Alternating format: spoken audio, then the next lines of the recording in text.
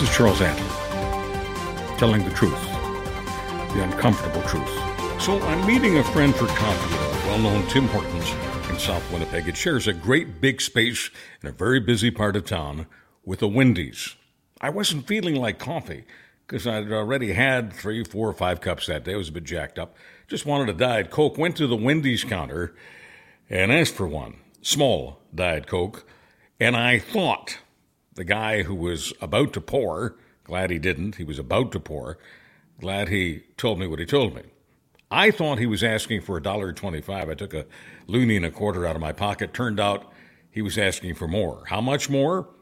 When he repeated the price, I thought he said $2.25. I took another loonie out. But apparently that was still not enough.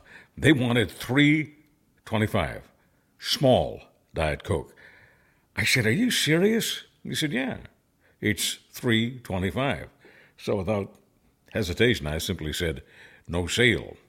Now look, I didn't feel good. I didn't feel comfortable about going to the table, sitting with my bud, having purchased nothing, violating my sacred principle that you don't sit in a business establishment without purchasing a nickel's worth of product. I'm a capitalist. I'm pro-free enterprise. I'm not suggesting the government tell that restaurant or any restaurant what to charge for anything. But I still can't get over the price they were asking. I know enough about the supply chain to know that price is excessive and competitors do charge less. However, I wonder if more people simply said no sale when they feel the transaction is unfair, I wonder if no sale from the public would bring down inflation. I think it might.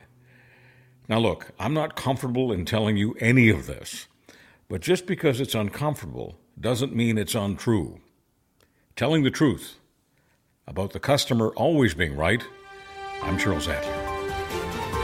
This is Charles Adler, telling the truth, the uncomfortable truth.